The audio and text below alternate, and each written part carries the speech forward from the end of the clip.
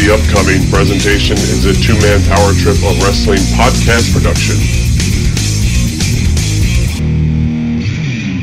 What's up, guys? It's the phenomenal AJ Styles, and you're listening to the Two-Man Power Trip. Oh my God, this is Joey Styles, and you're listening to the Two-Man Power Trip podcast. This is Ricky the Dragon Steamboat. This is Cody Rhodes, the Prince of Pro Wrestling, and you are listening to Two-Man Power Trip. This is Jimmy Van, the Boogie Woogie Man. Tell my people and my brothers and sisters, don't you dare miss John and Chad. Hey, everybody out there, this is the franchise Shane Douglas. Remember me?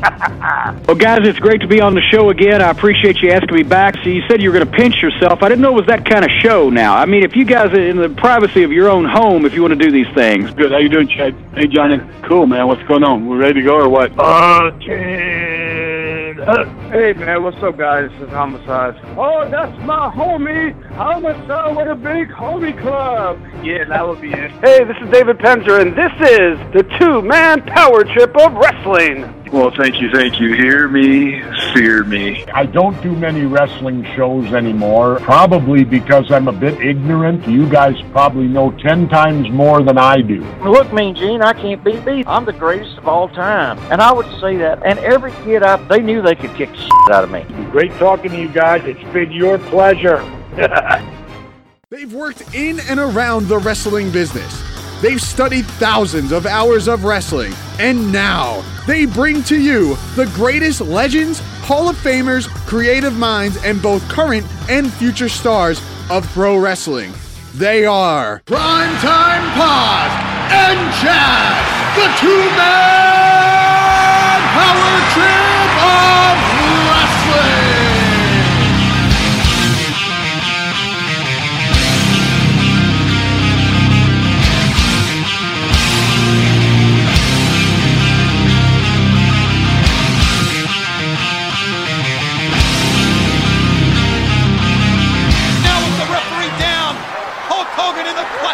Of the Giants and at the mercy of the Dungeon of Doom. Jimmy Hart. I don't think they're concerned anymore with winning the title. They're going to finish off Hulkamania. Here comes Luger and Savage. Wait a minute.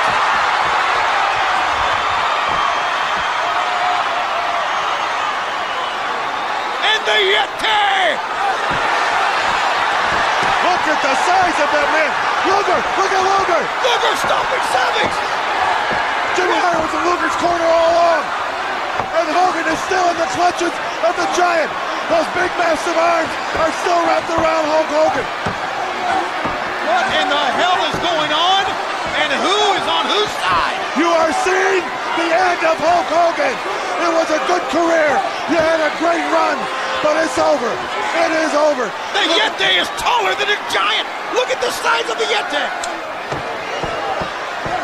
Has Hulk Hogan up. And the torture rack. Well, you better get an envelope to send Hogan home. Jimmy Hart, Lex Luger, they've all turned their back on the world champion. And well, they have seen the light. They've seen the light. The referee is down, so this match is basically still going on. We've not heard a bell. Hogan is down. The torture rack. You will never see a pay-per-view like this again. You can bet on that. The Macho Man, probably the gutsiest man in this sport, face down. Hulk Hogan, the heavyweight champion of the world, laid out. And there stands the Giant. Let's get it going right here, right now. This is the Two-Man Power Trip of Wrestling, and you are listening to another amazing episode here of the Two-Man Power Trip of Wrestling podcast. If you didn't know by now, my name is Chad, and as always, I'm joined by my tag team partner, the one and only JP John Paz. And John, on today's show, we've got a very interesting interview. We're heading back into a Ravens flock, also a member of the Dungeon of Doom, as we are joined by Reese and a.k.a. the Yeti on today's program. But we've got a special guest with us for this introduction, a longtime dear personal friend of ours, the man who's going to be bringing so many stars down to the Gathering in Charlotte, North Carolina this coming weekend from KNS WrestleFest, the one and only Ken of KNS WrestleFest joining us. Ken, how you doing tonight? Good, Chad. How you doing? John, how are you? Doing great. We're pumped to have you on the show, Ken. You know, obviously, the four of us, you and your partner Steve, we're at these conventions on the East Coast, and now we're all venturing down to Charlotte, North Carolina. You've got a cavalcade of stars headed with you down to Charlotte. So kind of give the listeners an idea of what they can expect at the gathering. We've been talking about it for weeks. A 4-day wrestling fan fest of some of the most impressive talent you're going to find at a wrestling convention. But Ken, kind of tell us what you have in store for the fans at the gathering. Well, I'd probably say I have close to the most guests on the convention as far as a vendor, besides Marty. We have Medusa's going to be on Friday, August the 16th. I guess that would be. I have Medusa and not Medusa. I'm sorry. We have Abdul the Butcher and Ranger Ross will be appearing at the convention. So Abdullah, I've worked with a couple different times, and everybody knows he's an interesting guy. And Ranger Ross, who you had on the show, which I listened to that interview. You guys did a great job with him, and he's real interested in seeing the fans. And then on Saturday, the 17th, we're going to have Medusa, along with the Glamour Girls, Judy Martin and Lilani Kai, and also Desiree Peterson, who was a women's wrestler from the same period. Of some people aren't very familiar with her. She was one of the original WWF women's tag team champions. And also we have Lodi and Ron Reese, and we're going to have Boris Zukov, and Chick Donovan, who's another rare guest. And I think that is what we have on and the Crippler, Rip Oliver, will be there as well. And then on Sunday we have Robert Fuller, Colonel Parker, and Thunderfoot, Joel Deaton, and Mr. Hughes. So we've got a ton of people on the show. And I was a big fan of when Greg Price was doing the Charlotte conventions, and he always put on great shows. Not a fan of him personally, but his shows were very good. And when Marty said he was going, I've worked with Marty since probably 2007 or 8, I think, is when I got introduced to Marty, and we've been pretty close for the last 10 plus years. And when he said he was doing the show, I helped him out with a lot of booking some of the guys and contacting some of the guys that are on the super ticket, helping them try to plan it out, coordinate it, and stuff like that, which I'll also be lending him a hand that weekend. But him bringing this back is really a really good experience. Which you guys, I think it's your first show back. First show, you didn't go to the Great Price shows, I assume, right? We promoted the last one, and because of that, ditto, not a fan. So yeah, that's all I'll say. Okay. But Ken, you get. Let me just jump in here for 1 second. You just named off basically different eras of the business, different characters, different personalities. And I think one thing the fans got to know about you, and this is really, I got to say, it's an East Coast thing. I mean, the guys that work the East Coast conventions, and I'll throw Marty in there, I'll throw myself and John and you and Steve and everybody who works those East Coast shows.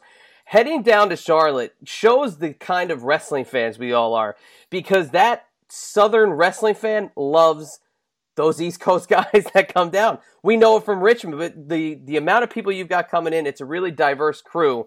And I think you guys are really doing a great job with what you brought down to the gathering. Well, thank you. I did want a lot of them were driving in, which was a big deal for me because I didn't really want to be on the road driving people back to airports back and forth and doing that. So, that was part of it. I mean, because I really want to be there for the convention as well. I mean, like I was saying, and I think you two guys will realize once you're there that it is probably the most fun you could have at a convention. A lot of times we go to these shows and we come in the morning and we're running around like maniacs, and show's over and we're running out of there, and then we see each other in 2-3 months at another show. This show, I mean, there's downtime. We're all going to be staying, I assume, in the same hotel. We can eat dinner together. We can have a beer together. We can, people mingling around, and where we can actually talk to each other and have a good time. And that's for the fans, and that's for the the wrestlers. I mean, everybody enjoys it. So when Marty said he was putting this on, I was fully behind it, and I'm glad he's taking the big risk and doing it. And so far, according to him, it's paying off. So I think that it's going to be the start of some, hopefully, regular events that he brings down to Charlotte, which would be great, because it's basically very similar to what Greg Price did, but the big difference is, and the best difference is that Greg Price is gone and Marty is in, and the event is basically, very similar, and it's going to same hotel, and it's going to be a great time for everybody involved. Yeah, I completely agree. And one thing that you said there is great, that we do have that chance to kind of, loosen the necktie there for a little bit and enjoy. Because, I know for myself, I'm driving from Virginia all the way up to Jersey or up to Philly or wherever the shows are. And then John comes down here, we're going right to the shows. There's no time for chit-chat. We're going right to work. It's very stressful. And John, as I kind of welcome you in here now, I guess we would kind of feel the same way. We really have no time to get on the same page other than standing in the actual convention hall. And this time it is a more relaxed atmosphere. I think it's going to be really cool, And John, what do you think about going into this show? Very cool. And it's going to be different for us. Obviously, we never did Charlotte before, but you hear great stuff. We did help Greg Price promote it. He's a different story altogether. I'm not going to get into that, but we did help promote the show. We've never actually been there, but it is going to be fun. It is going to be pretty cool. And I love that, Ken, you always bring in rare guests you haven't seen before, and just awesome guests. So what's your thought process when you bring in certain guests into certain places? Well, I'm a fan of old school wrestling. I like guys from the 80s and the 90s and territory guys. I don't think a lot of these guys who have gotten their due, a lot of these guys that were very famous in their areas back in their time, and because of television exposure, they're not really exposed to countrywide audience. So, but drew money in the areas that they were in and worked and so I was a big tape trader younger and in my younger years, and I used to see this stuff. So a lot of these guys that are obscure to me are just as big as guys that were on WWF TV in the 80s or NWA, during the 80s or 90s. And, I always had a tendency to go for that. We brought out over the years so many guys that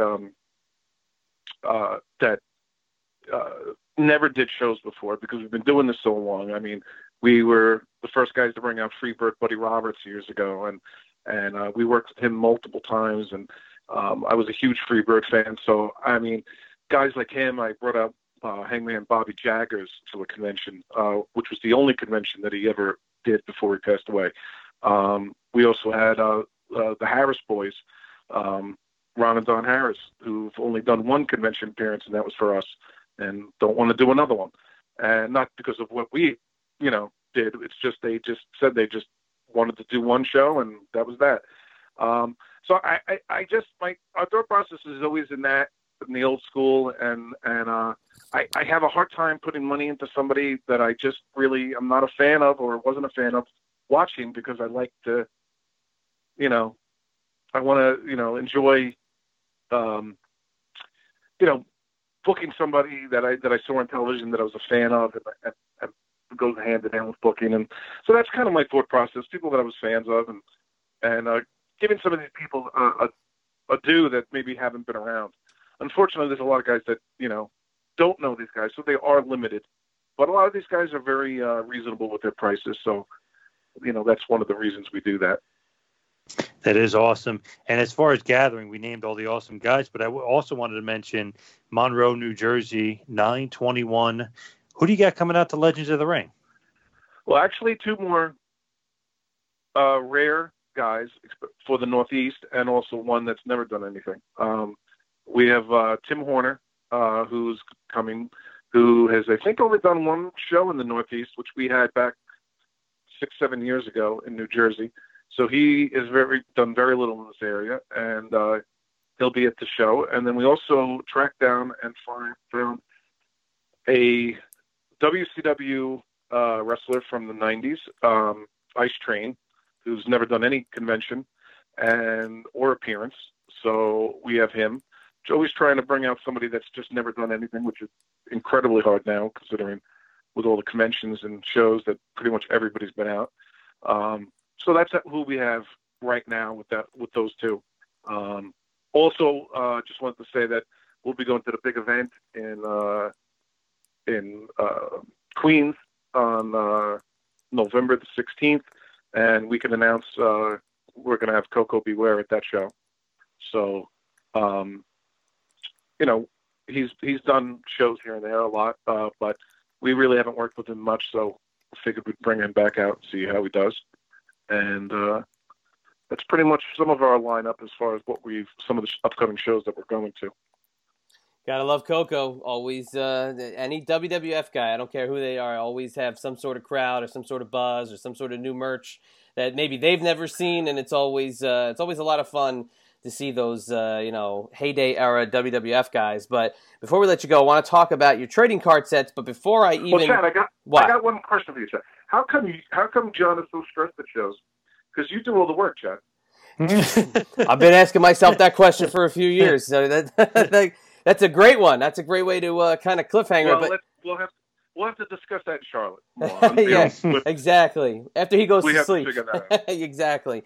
But before we get into the trading cards, which I want to talk about because those are very near and dear to my interest, I got to say I'm going to put you and John over because you guys really do have those deep Rolodex, and you really everybody's kind of now going above and beyond to get that rare guest and somebody who hasn't been to the conventions because the conventions have been flooded with a lot of the same repeats and the old reliables and the guys that are at every show, and really it's kind of like a can you top this to see who's going to be grabbing the guy that hasn't done something before. So do you kind of look a few shows out, see where you're going to be, and map out who you want? Not giving away the trade secrets or anything, but just kind of getting your head. As far as how I map our appearances out? Yeah, if you were looking at somebody, hey, I want to bring, somebody who's never been out to a show to, let's say, Philadelphia. Looking at the specific venue and trying to figure who your guest is going to be. Well, I mean, yeah, we always try to see who's been in that area and who's not been in that show before. I mean, it's incredibly hard now. It's incredibly hard now. I don't really think you can do it anymore. These Ice Trains, and Ice Train, I mean, all due respect to him, he's a very nice guy. I'm happy he's coming in and out, but he's not he's going to have his interest, but he's not, a household name that maybe people will go completely crazy for.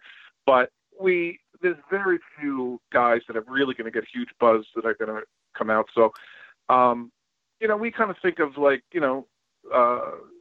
always try to find that rare guy, if we can still pull somebody out that maybe we used, 10 years ago that hasn't been used or so. But, we do tend to want to bring more of the mainstream WWF, WCW, 90s guys to like the big event. I find that they do better there. The more of the territory guys, I think do a little bit better at Legends, and also I think I find that they that's what I like to get about the Gathering is that I think the Gathering's made for that. I mean, the whole show is made for old school, territory type feeling. So, every show we kind of, and every crowd is a little different. The New York crowd tends to spend a little bit more money than the Philadelphia crowd, I feel. And so it's you got to kind of maybe bring a little more reasonable price guy to Philadelphia than you would to New York. It's kind of like a balancing act. And a lot of times you work with these guys, like you guys work with the same guys a lot. So you probably have good relationships where you can get, certain deals with these guys that are a little bit more reasonable than other people. And that's pretty much kind of what we do. And then basically I come up with the ideas, and then Steve tells me, critiques it, and then I don't listen to him, and I do it anyway. Are you listening in on our strategy sessions too? Is that what you're doing now? You're listening to our conversations? Because that's how it goes with me. I bring up all these ideas, he shoots them down, we go in another direction. So it ends up being successful every time. So I'm very very satisfied. But listen, Ken, before we let you go, I want to talk about the trading card sets. You've made a couple of them so far. I mean, I love them because I'm a big card collector, and I've seen over the last maybe 2 years a real big upswing in people getting cards signed versus just your traditional 8x10s. But tell the fans, what they are and where they can get them, because they're stellar sets. And if you go to a show and they're now you got a little something extra to get done by the guy who's on the picture. Sure. Well, I will talk about the latest set coming out first.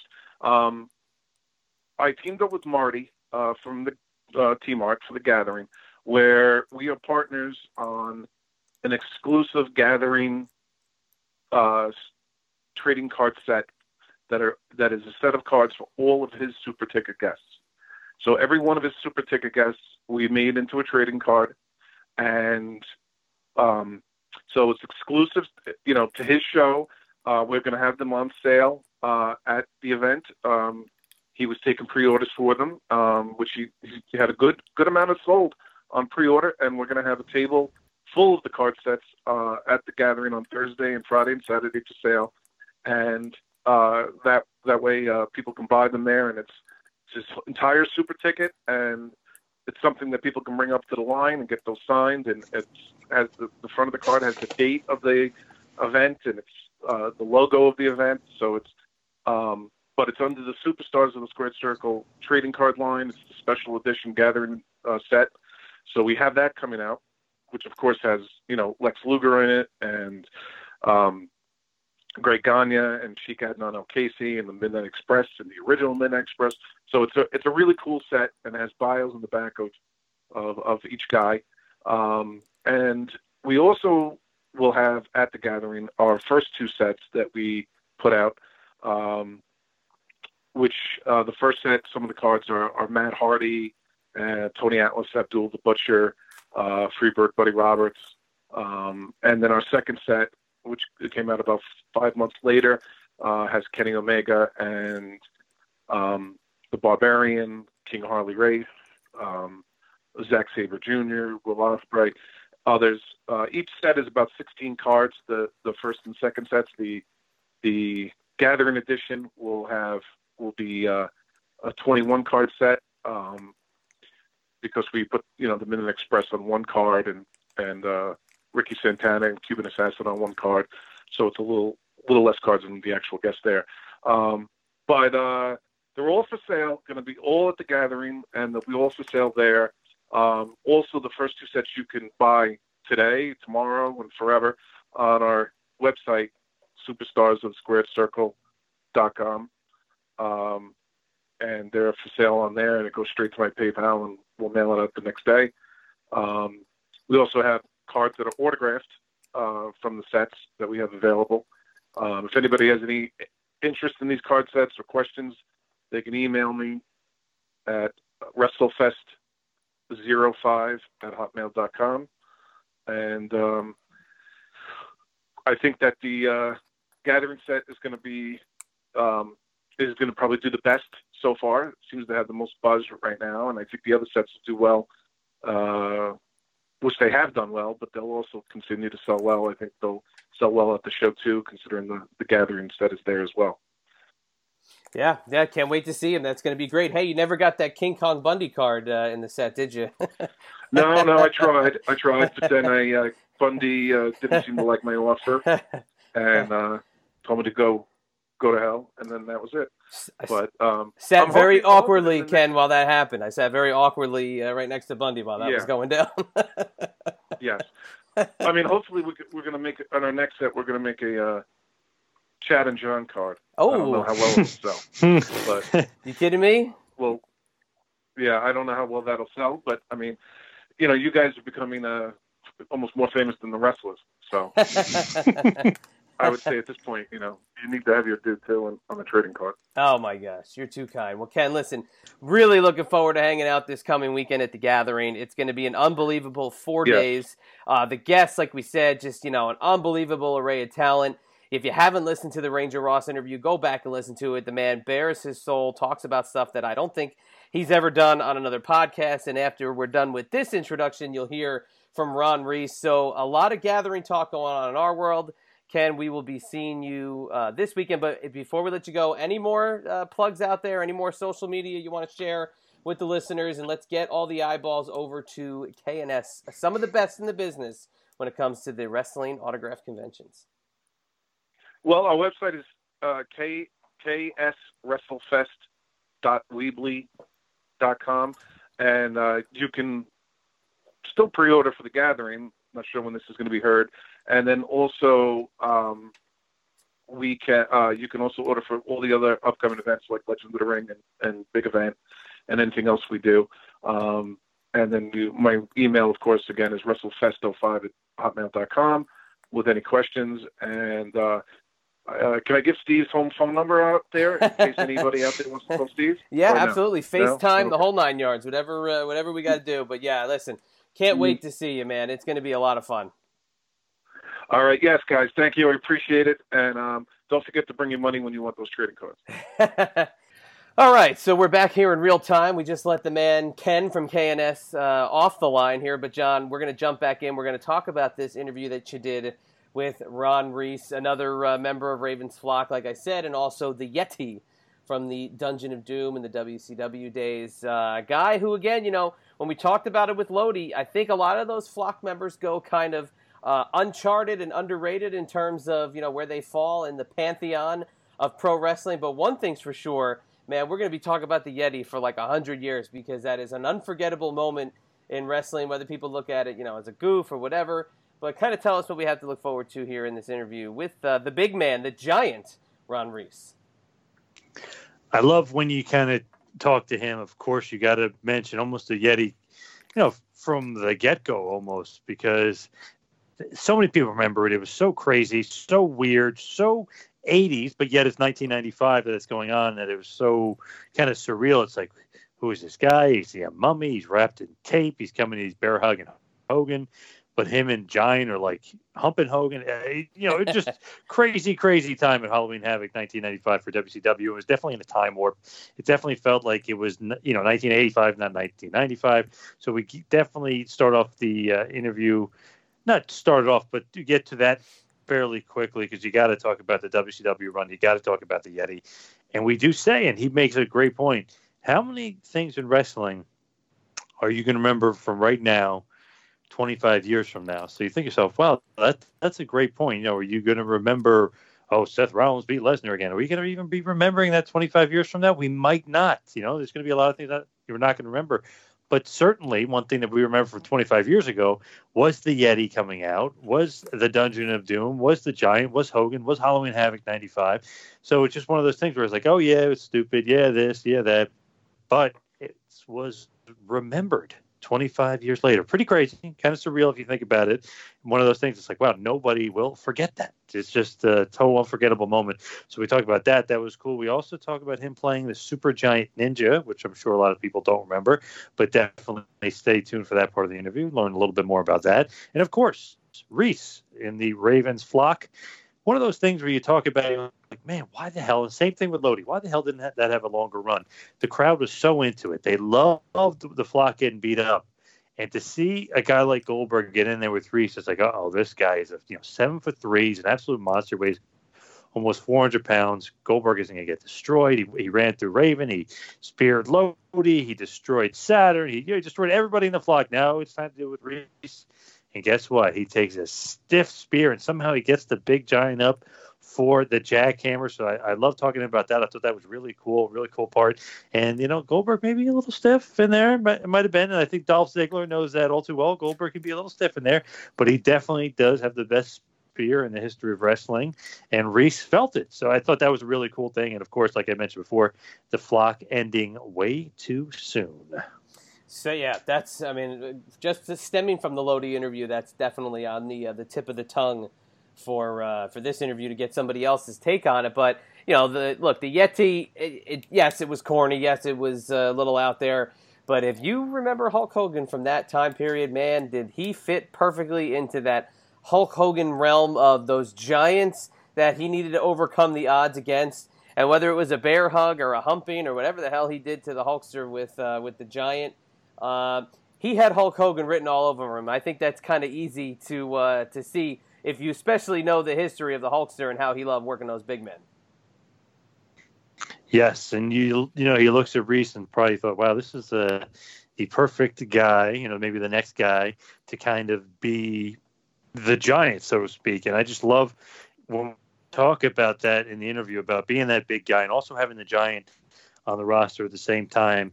Reese is a little bit bigger in a couple different ways. It's a little bigger than the Giant. So I love kind of, he talks about that role and kind of being the guy you faced before you faced the Giant. Let's see if this guy, whoever may be, it could be the, you know, maybe not Hogan specifically, but I'm saying like the Hogans of the world, that main eventer, that guy is about to go into the main event against the Giant. It could be the DDPs of the world, Goldberg, whoever. They have to face Reese before they face the Giant. It's a really interesting role to be in, a really interesting position. And there's not too many Giants out there. And WCW had 2 of them. So really cool. And for somehow, some way, Reese is actually bigger than Paul White, which is kind of hard to believe and hard to say, but it's true. You know, he just kind of fit WCW at that point and fit the Hogan mold, if you will. Hogan loves those big, giant guys. Those gargantuans, yeah. I mean, look, and if you think we're wrong, just go back and look at his track record. Anytime a big man came into the WWF, anytime they were in WCW, it was always fodder for the Hulkster. Even if you look about some of the jobbers, it's really, it's kind of in the same vein. But look, that's enough out of us. This was a great introduction. It was cool to have Ken on the show. I mean, look, we see him at the conventions all the time, and we get to chit-chat about what's going on in the room and who's doing this and, you know, what's the crowd like.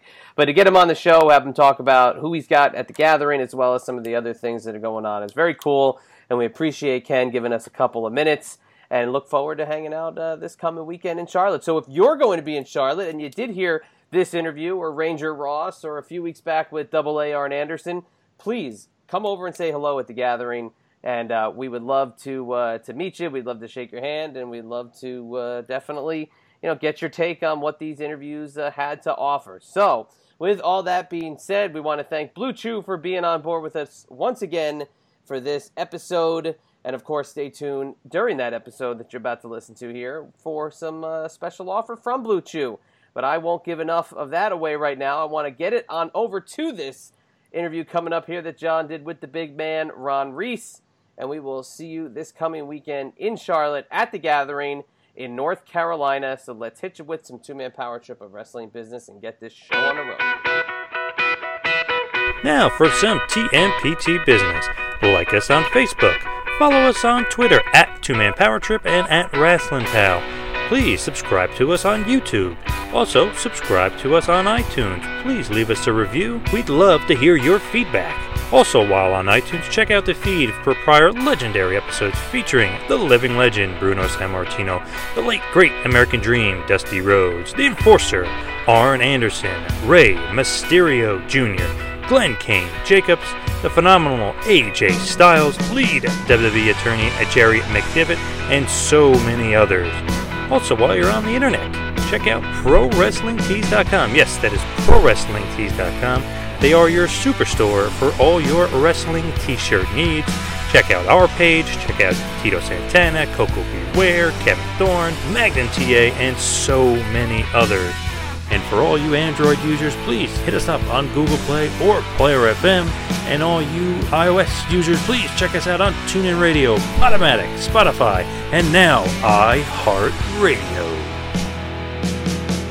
And now, without any further ado, a former WCW superstar. You may know him as the Super Giant Ninja, the Yeti, or Reese. He is Big Ron Studd, a.k.a. Ron Reese. Please enjoy.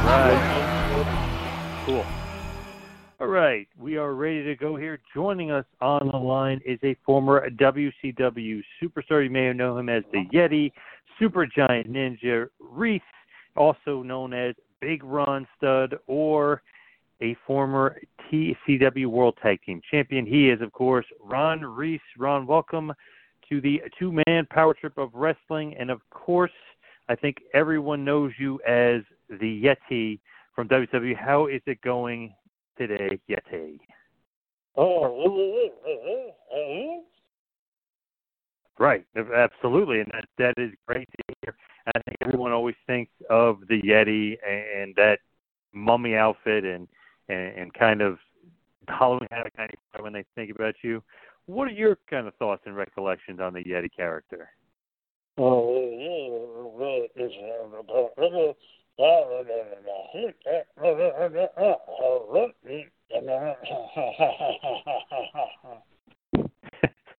Right. That is a great point. When the Yeti debuted and he attacked Hulk Hogan and he gave him that big bear hug, what was kind of going through your head? You're making your debut, you're in that outfit, and you're to go basically not 1-on-1 but 2-on-1 with one of the biggest stars of all time, Hulk Hogan.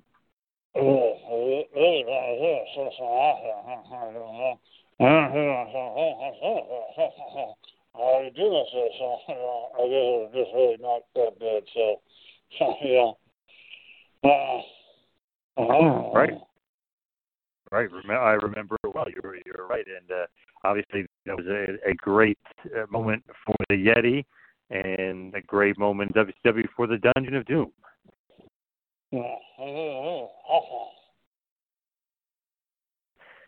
Now that the Yeti has kind of said his piece, and obviously you always get some great sound bites when dealing with the Yeti, love to talk to Ron Reese, the man behind the Yeti, the man behind the mask, the man who will be appearing at the gathering with KNS WrestleFest in Charlotte, North Carolina,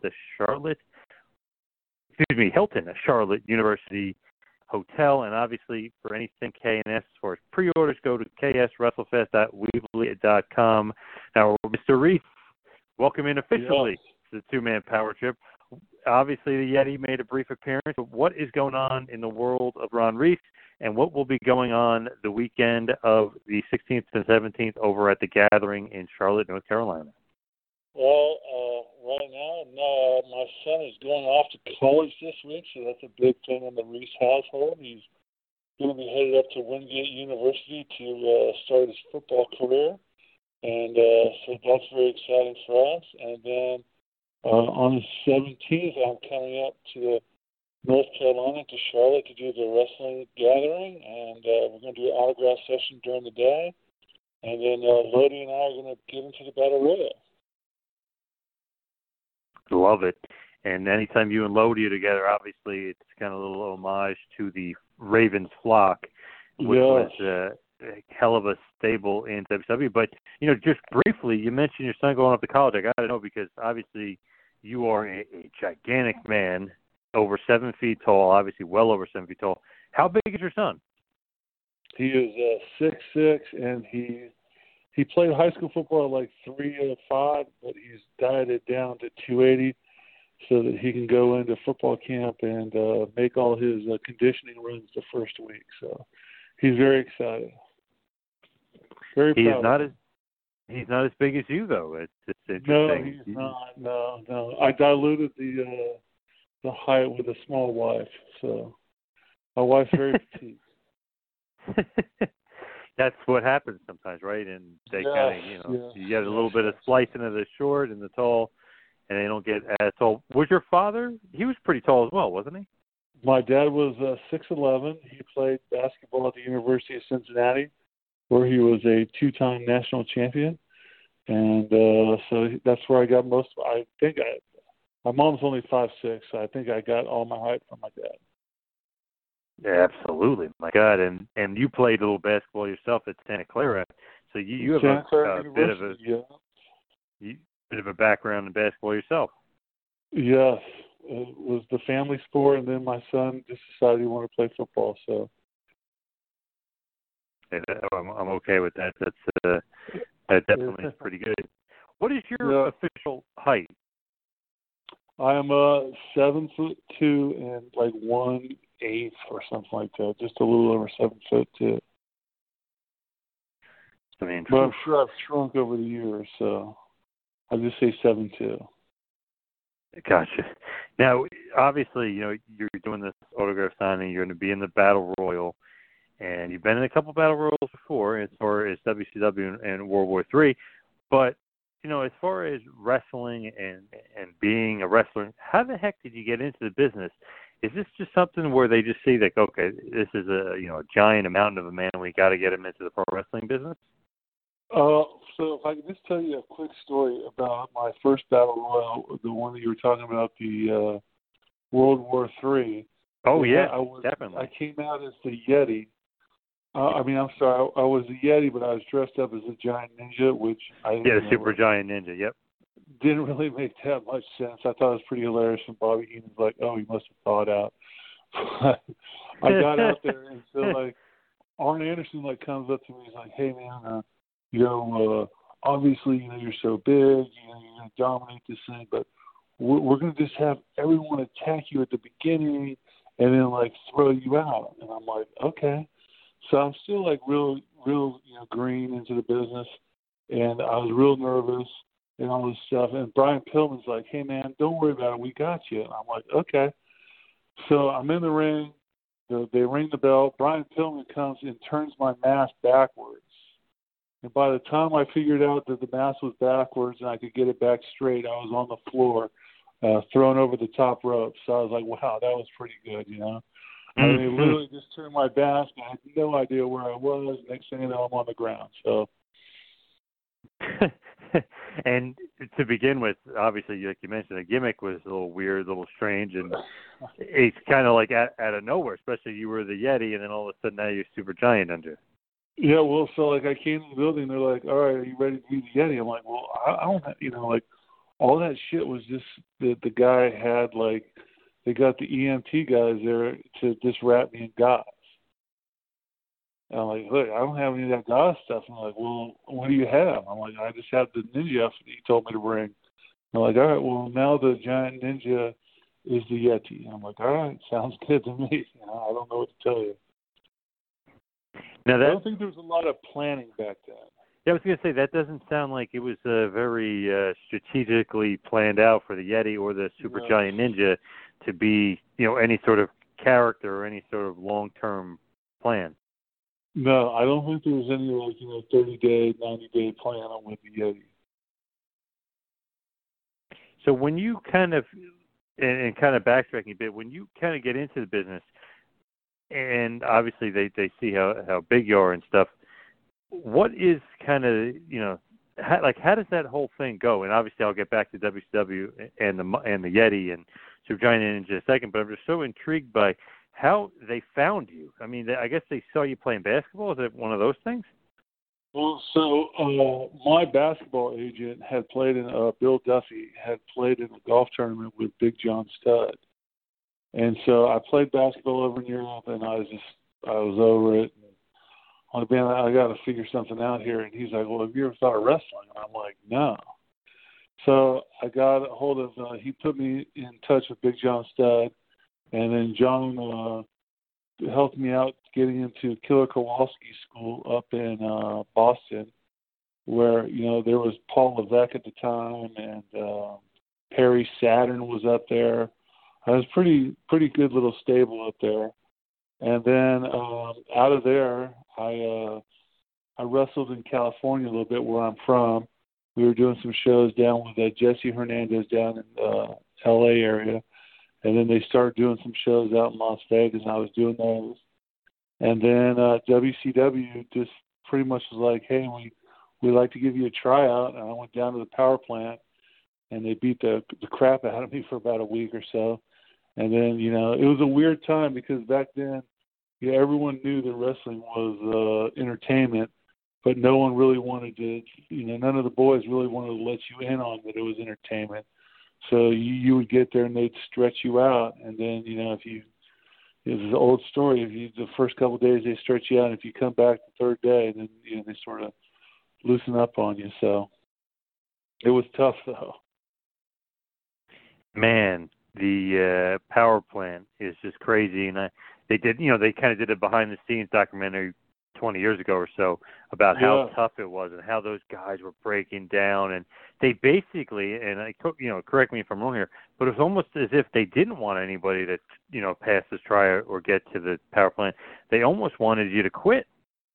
Yeah, I think most of the guys that were making it into WCW already had an in, like Jericho and those guys that they'd wrestled up in Smoky Mountain and stuff like that.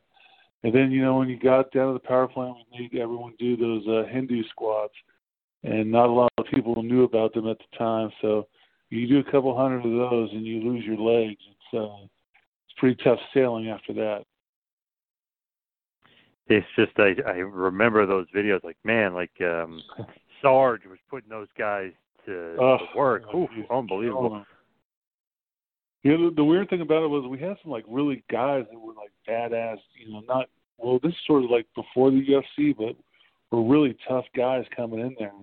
And then just always wait for them to get blown up on the Hindu squats, and then it was all right, now everyone's fair game. So they really wanted to see, like you said, who would show up on that third day and who could make it, and who did they actually think was going to be tough enough to enter this crazy world of professional wrestling. Well, you had some guys that, I remember one guy was on his honeymoon, and his wife was as our wedding present, you've always wanted to be a wrestler. I got you this tryout at WCW, and this guy was in horrible shape, never had done anything, was 35 years old, and he lasted 15 minutes. And then we had other guys that were really good that would like you said, they'd last 2 days, and then the last day they just wouldn't show up. So it was just wow, It almost is, obviously it's a lot of physical, but there's a lot of mental involved too, and if you just mentally quit, you're not going to make it in the business anyway. It's a real tough business.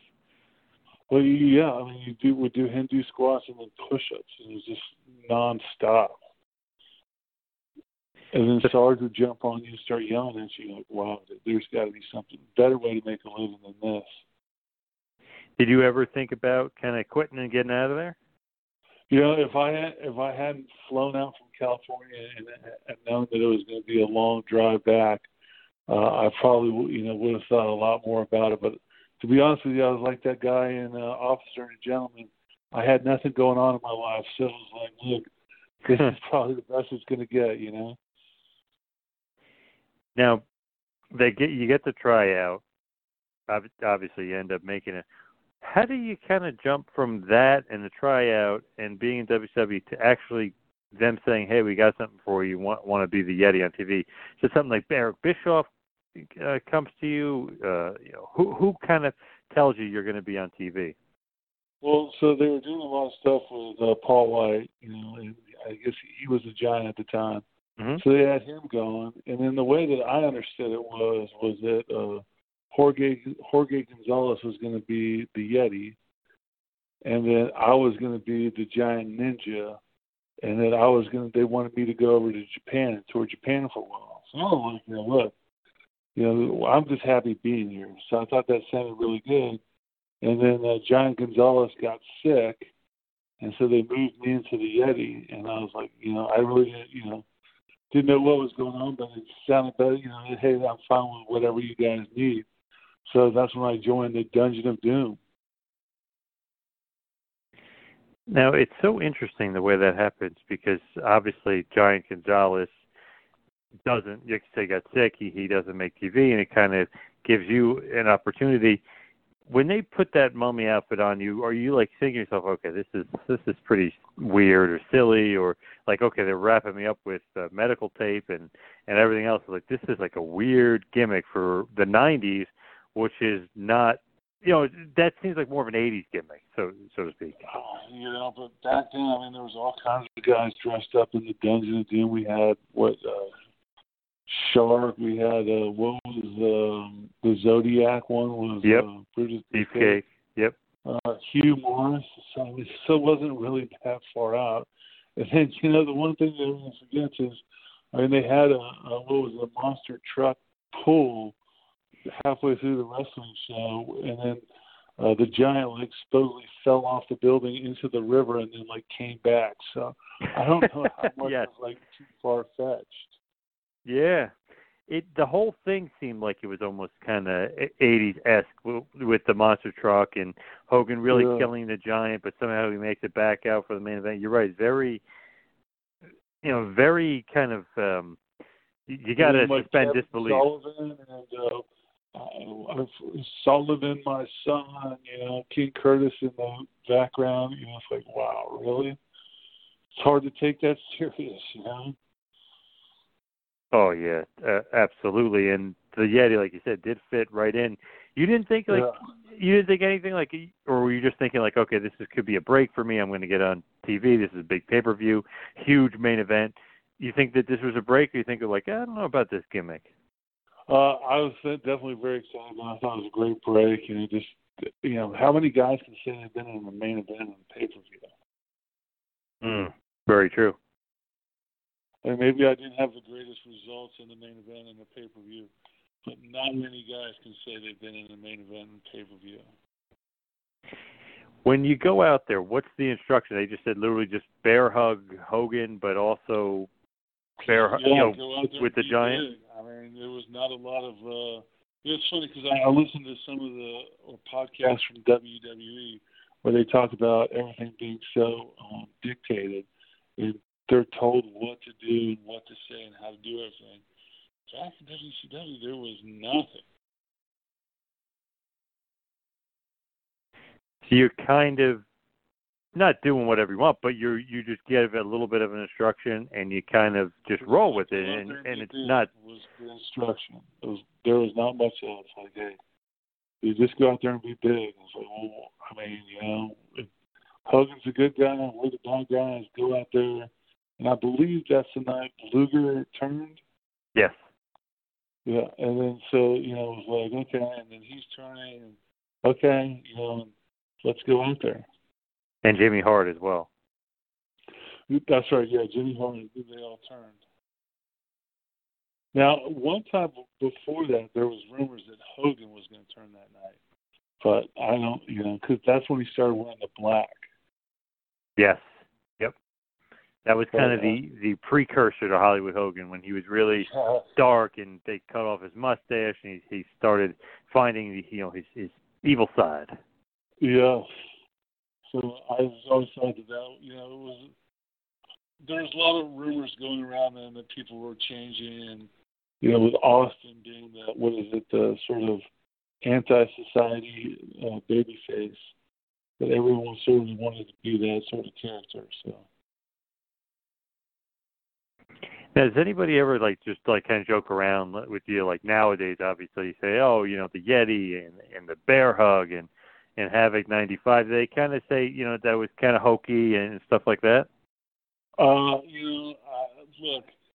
the funny thing about the Yeti thing is obviously it was terrible, and it was not one of the brightest moments in wrestling history or my wrestling career. But we're still talking about it 25 years later, so. It can't be all that bad. That is a great point. Bad, don't get me wrong, but it can't be all that bad. That is a great point, because if you think about it, some other things from 25 years ago, you don't remember 1 second of it. Sure. That I can literally remember where I was, what I was doing, every part of it. Yep. I remember it in my friend's basement. We were watching me, my brother, and my friend. We're all watching and saying, "Oh my God, this is crazy! What is this? Like the Giant's dead now. He comes back from the monster truck, and the Yeti. It was unforgettable." It was almost like they're trying to outdo themselves, like the whole entire time. Like, no, we'll have them go off and then come back. It's like, what? There was a lot of reality that was lost that day. Yes. Not in touch with reality. So. Very. But it was entertaining. Yep. Entertaining and very over the top. But,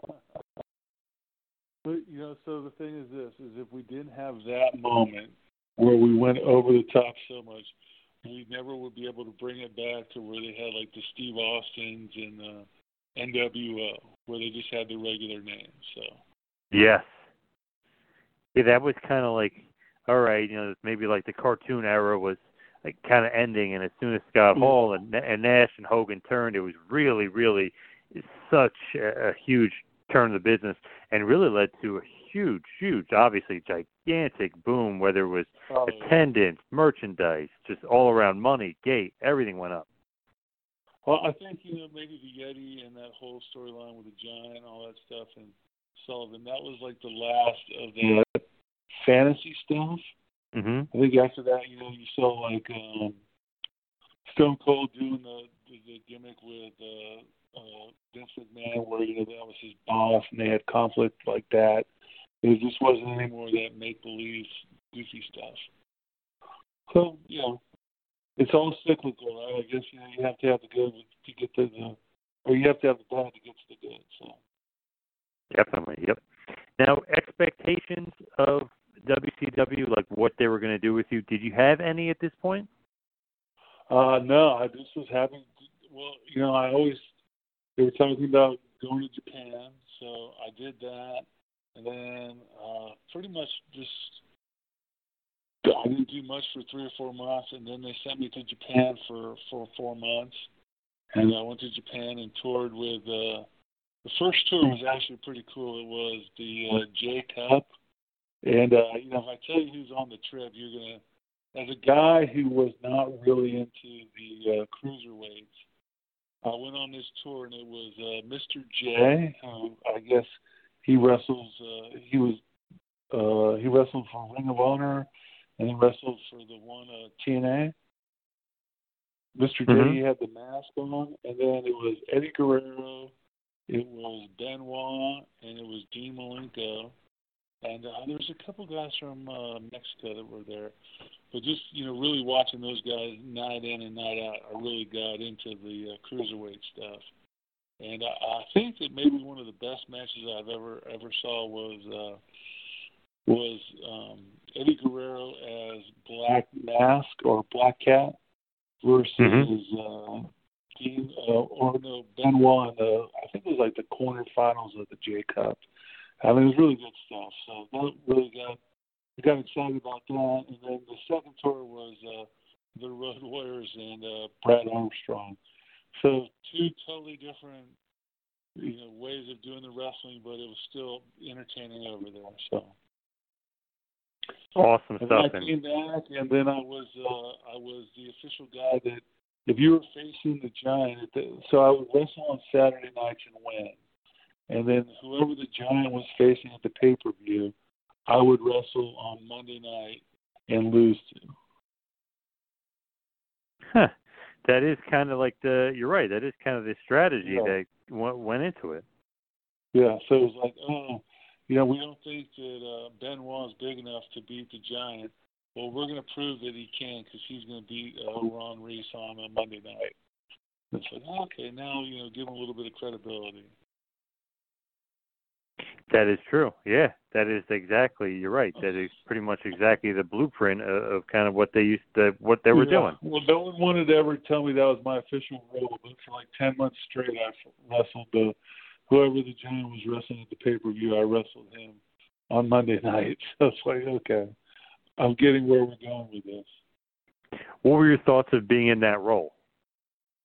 It was good. I was learning a lot. I was getting like some action on Saturday night and stuff like that. I wish maybe I could have got more of a character and been more of a. You hear about these guys on the WWE where they, down at NXT and they get a character and they really get to roll with it and do a lot of shows. But when you're doing the TVs, it's sort of hard to really get matches in because everything's 5 minutes. But it was good, and then they took me off for a while, and then I got into the floor. Hey, let's pause 1 second to tell you all about the benefits of using Blue Chew. Guys, remember the days when you were ready to go? Well, now you can increase your performance and get that extra confidence in the bedroom with a little help from the Triple Threat Podcast and the 2-Man Power Trip. So listen up, BlueChew.com. That's blue like the color blue. Blue Chew brings you the first chewable with the same FDA ingredients as Viagra and Cialis, so you know they work. You can take them anytime, day or night, even on a full stomach. And since they're chewable, they work up to twice as fast as any other pill skill so you can be ready whenever the opportunity arises. Now, if you know anything about our show, we've always got to be ready. But with Blue Chew, if you can benefit from extra function and more confidence where it counts, then Blue Chew is the fast and easy way to enhance your performance. Most guys talk a good game, but Blue Chew helps you follow through. So right now, we've got a special deal for our listeners. Visit BlueChew.com, get your first shipment for free when you use the promo code FRANCHISE and just pay $5 shipping. Again, use the promo code FRANCHISE and pay just $5 shipping. Again, it's BlueChew.com, BLUE Chew.com. Use the promo code FRANCHISE and try it for free, courtesy of your friends over at the Two-Man Power Trip of Wrestling and the Triple Threat Podcast. Blue Chew is the better, cheaper, and faster choice, and we thank them for sponsoring our podcast. Yeah. Then Raven's Flock, which was almost like this group of outcasts and misfits, but it just worked. And I always felt like the crowd was so into when you guys were going to get beat up. Like, let's just say, for instance, Goldberg. Whenever Goldberg would come out, and it was always kind of like a one-on-one with Lodi. He beats the shit out of Lodi. Then, one-on-one with you. Like, that's the big showdown before he gets to Raven. What were your thoughts of the Flock and those kind of moments, especially with a guy like Goldberg? When we wrestled Goldberg, and I think it was somewhere like out in the Midwest, when Goldberg beat Raven for I think it was like the TV title. U.S. title, yep. Yeah, I mean, that was pretty tough to beat that as a big pop when he beat Raven, and he gave me the jackhammer and stuff like that. So, I mean, they were going crazy for Goldberg. They were going crazy for the Flock. It was a really good time for wrestling. That's when I started with WCW, they had to make everyone sit on one side of the stands, and they got everyone into like 2 rows, so it looked like it was crowded, and you could get as many tickets as you wanted to give away. But then when we got into this era, I mean, we were sold out for TV. Yeah, WCW was just killing it. Obviously, the NWO kind of was the precursor. Goldberg kept it going, and guys like the Flock really kept the crowds into it during the Monday Night Wars, and obviously the infamous 83 weeks where WCW was killing the WWF, but it's actually even more than that. It was 104 weeks out of 117 weeks. So basically, it was just a total and utter annihilation. People were loving WCW. Well, that whole Hogan thing and the NWO was so popular. And then, they had brought Scott Norton in, and he took it over to Japan and got them involved. It was just a worldwide event. It was crazy just how many people were. You used to see NWO shirts everywhere. It was crazy. Definitely one of the most highest-selling wrestling shirts, if not the most highest-selling wrestling shirt ever, was that NWO shirt, and wrestling was so hot at that point. Obviously, WCW was just killing it. What did you think about the Flock? Did you think that it was kind of going to be elevated, or do you think, okay, the NWO is around, these guys are killing selling shirts. I don't know if we can kind of surpass these guys. We're going to kind of have to be below these guys. The big joke was the first hour was the Cruiserweights, the second hour was the Flock, the third hour was the NWO. So. Yeah, it's almost like you can't surpass them, even though the Flock was getting such great reactions. Obviously you're not going to move up the ladder and go over Hall and Nash and Hogan and the NWO at that point. I mean, they were just so red hot. What did you think about the faction, if you will, the role of the Flock and their spot on the card, and how they really, really just, I can't even think of a better term to say, but like they just got the crowd on fire. They were very interactive with the crowd. Lodi with the signs during the TV timeout, or not TV timeouts, but during the commercials, we were like really the first group that was out with the crowd the whole entire time. So looking back now with all the violence and stuff, it blows my mind to be allowed just to sit in the crowd without any security. I don't know if you can get away with that now. No way. And you talk about the NWO like ruling the roost back in the day. I'll never forget. We were wrestling somewhere up north, and I showed up, and Kevin Nash and the NWO guys were like in just their normal clothes. They weren't in their NWO outfit. So I thought something was a little weird. And so they go, "Hey, big man, you're in the main event tonight with Eddie Guerrero's nephew, Chavo." I thought, man, that's really weird that I'm in the main event on a Thursday night TV. Well, it ended up it was the night that it was the last episode of Friends.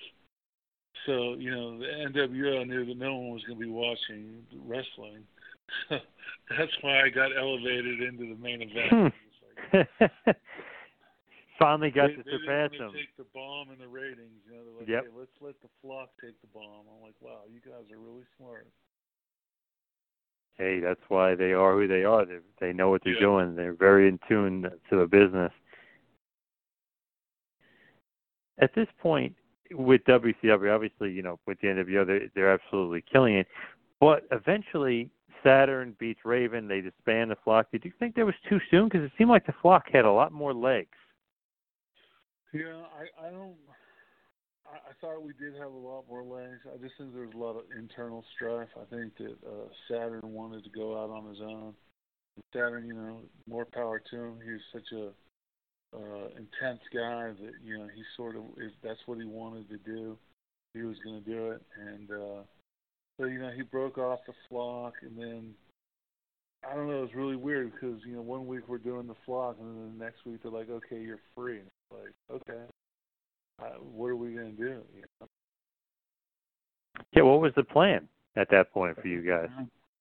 So the plan with me was they pulled me off TV, and then the Maestro, or the Stro as they called him, he was supposed to come out and play the piano, and I was supposed to be his bodyguard.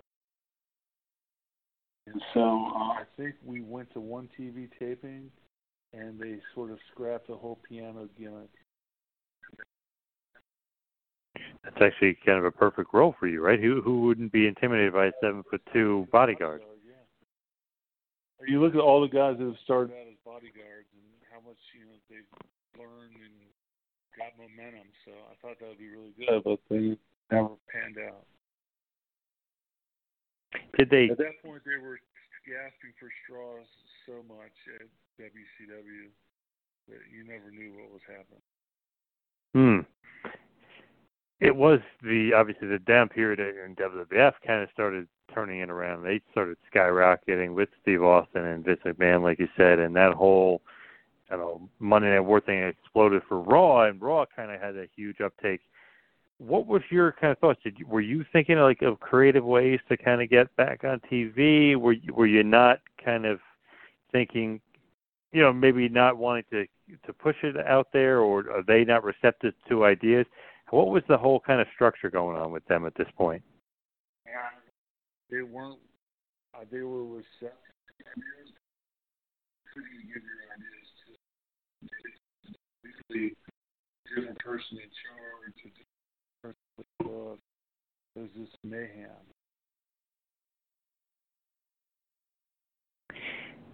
And at this point, is this when you're kind of headed out the door? Is this when you're getting your release, or do you request a release? Because not too long after this, you're basically gone from WCW. Yeah.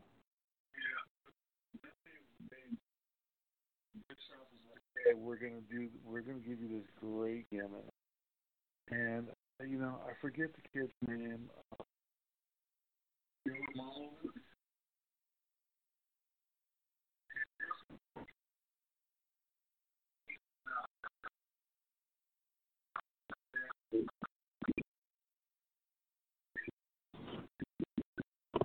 Hello, are you still there? Yeah. Oh, sorry, you trailed off. Right after I asked, what were you released or whatever, you kind of trailed off right after I asked. So there was Joey Mamaluke. I don't know if you remember him. He was a real skinny, young-looking cat. He would take some crazy bumps, and then he went to ECW for a while. Yeah, Tony Mamaluke. Yeah, He was Tony Marinara in WCW? Yes, Tony Marinara, he was supposed to get beat up and then say, hey, I'm going to go get my brother, and then I was supposed to come in and beat everybody up. And then, like, 1 week before we were all ready to go, they're like, yeah, we pulled all new gimmicks. And at that point, I was just like, you know what?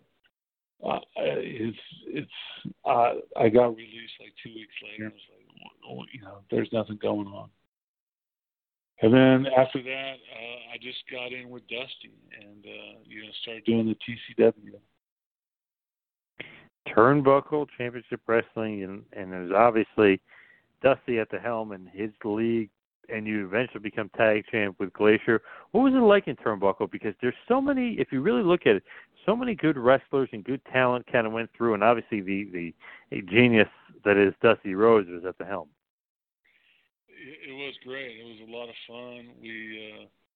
Everyone talks about time on the road, and we definitely had time on the road, and you got the real family feeling with the guys. There's only like 10 of us that were really doing it full time. It's just never really got the break to do anything big. Yeah, but the amount of talent that kind of goes through there, and so many guys, I mean, Glacier and Scotty Riggs and Carino and obviously Dusty and Barry Windham and Dustin, it just felt like, man, if they just got a little bit of a break, and obviously with yourself, quite a damn talent roster that Dusty had if we're TCW. Yeah, the weird thing was we would run a town, and Dusty would charge like $8 for a ticket, and then someone would come in a week later and charge $3. And the fans just never, they just went to the wrestling that was the cheapest. Wow. It was really tough to draw a house crowd, and then it was really, we didn't have TV or anything. So, yeah, I really think now if he had the webcast and stuff, how it would be a completely, totally different situation. Yeah, if you could stream it online or something, or have your own little TV show or Fight TV or something, it would have been big. It would have been huge. It just never got the recognition. We tried to do where we did like a big event, and then he sold the videotapes, but it just never caught up. It was a weird area in wrestling. It was like between two generations of how guys were doing stuff. So it was weird. But we did have really good matches, and everything was, Dusty made a lot of sense in everything he did, and Barry Windham would come in, and Dustin would come in, and Cody, who I think he was like a freshman or sophomore in high school, was hanging out at the training camp with us and stuff. So it was just a really weird area in time in wrestling, Yeah, absolutely. And after TCW, and obviously, you would still be wrestling, but was that kind of like your swan song, so to speak, where you just wanted to kind of slow it down a bit and maybe not focus on the wrestling business so much anymore? Yeah. So about that time, my wife got pregnant. She's like, hey, it's time to go to reality. So I got a job in the wine business. I had no idea, never really drank any wine, or drank plenty of alcohol, but never any wine. And just got into the wine business in right around 2000, and been doing it ever since. So. Wow, nice. Next time you drink wine, let me know. Think of me. Yeah.